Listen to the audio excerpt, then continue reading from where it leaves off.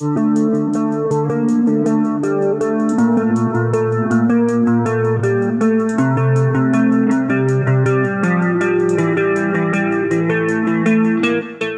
guys, welcome back to Crime Flop Podcasts. Today we are here with our episode 1, The Police Officer Who Was a Criminal.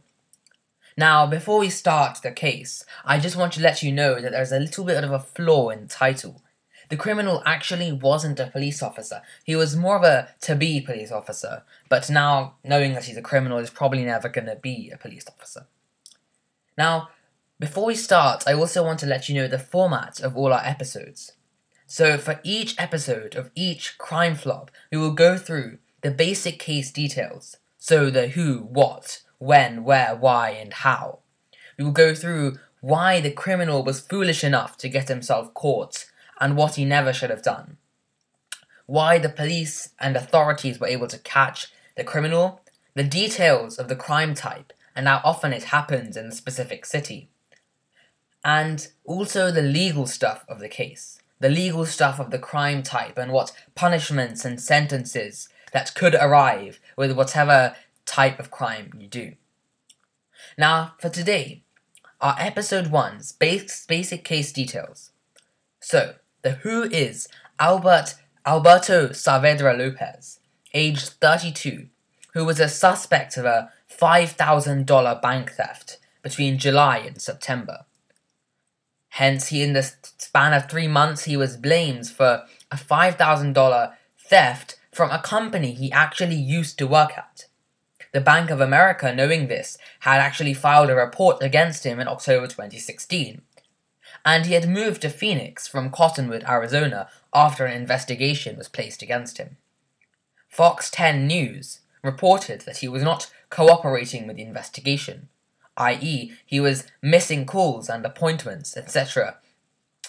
And later on, the Yavapai County Attorney's Office had to issue an arrest warrant for him. But he had left the area and stayed away from law enforcement officials for over a year. In December, for some reason, he decided to apply for a dispatcher job for the Cottonwood Police Department, the same department that had issued an arrest warrant and an investigation against him. Hence, they decided that this would be one way to be able to arrest him. They gave him a background check, and they revealed his arrest warrant that had been given months ago. 12 News stated that he was called for an interview on the 4th of January 2018, so over a year later, and as he went, he was arrested for felony theft. Now, the police also mentioned to Lopez that he was out of the running for employment with the Cottonwood Police Department. So then we come to the point, why did they catch him? Well, the police were able to catch him through Lopez's dumbness to come back to the same police department in order to get a job. What he did wrong is quite obvious, that he came back to the same state, number 1, and number 2, he applied for a job at the same police station in which an investigation had been underway against him. He obviously had thought that the police would have forgotten about him in 1 year. Well, that was a very hasty and extremely ignorant decision to apply for a job there, as if they hadn't even kept a record of him.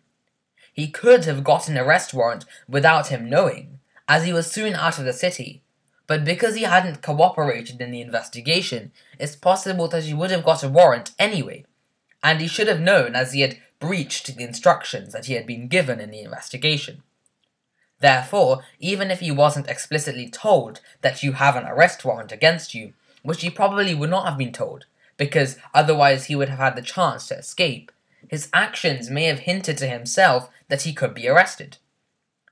Also, under the United States Constitution Extradition Clause, Article 4 says, and I quote here, "A person charged in any state with treason, felony, or other crime who shall flee from justice and be found in another state shall, on demand of the executive authority of the state from which he fled, be delivered up, to be removed to the state having jurisdiction of the crime." Unquote. Now, in plain English, this basically says that if I flee from Arizona to a different state in the United States, someone or some authority member from Arizona can call me back from, let's say, California back to Arizona to be trialed or put under justice. So, what was Alberto charged for? Well, each state has their own felony theft limit, and in this case, Arizona's felony theft limit is $1,000, very high in terms of the whole United States relatively. And hence, his accused amount of theft was 5 times more than what was the limit. In modern times, $5,000 would come under Class 3 of felony theft, which is theft of property or services with a value of more than $4,000 but less than $25,000. The presumptive sentence for a first-time felon is 3.5 years, and the maximum sentence could be 25 years. So, in this case, he could have been given 9 years of imprisonment and heavy fines. Now, this case was felony theft, and many crimes are a part of felony theft, including car theft, robbery, and in some situations in some different states in the US, even burglary. Statistics from 2018 showed that burglary is the most common crime in Arizona, and felony theft accounts for around 35% of crime in Arizona. But this can change depending on different states counting burglary and different states not.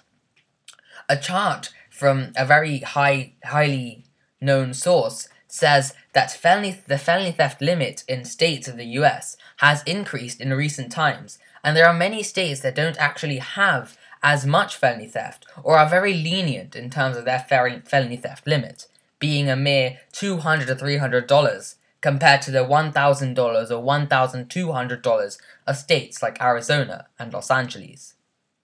So, well, at least you now know to make sure to cooperate in police investigations and not become a police officer if you're a criminal. So see you guys for the next episode called The One Who Got Jailed by Autolog. Thank you for listening, and I hope you enjoyed it, guys. Goodbye.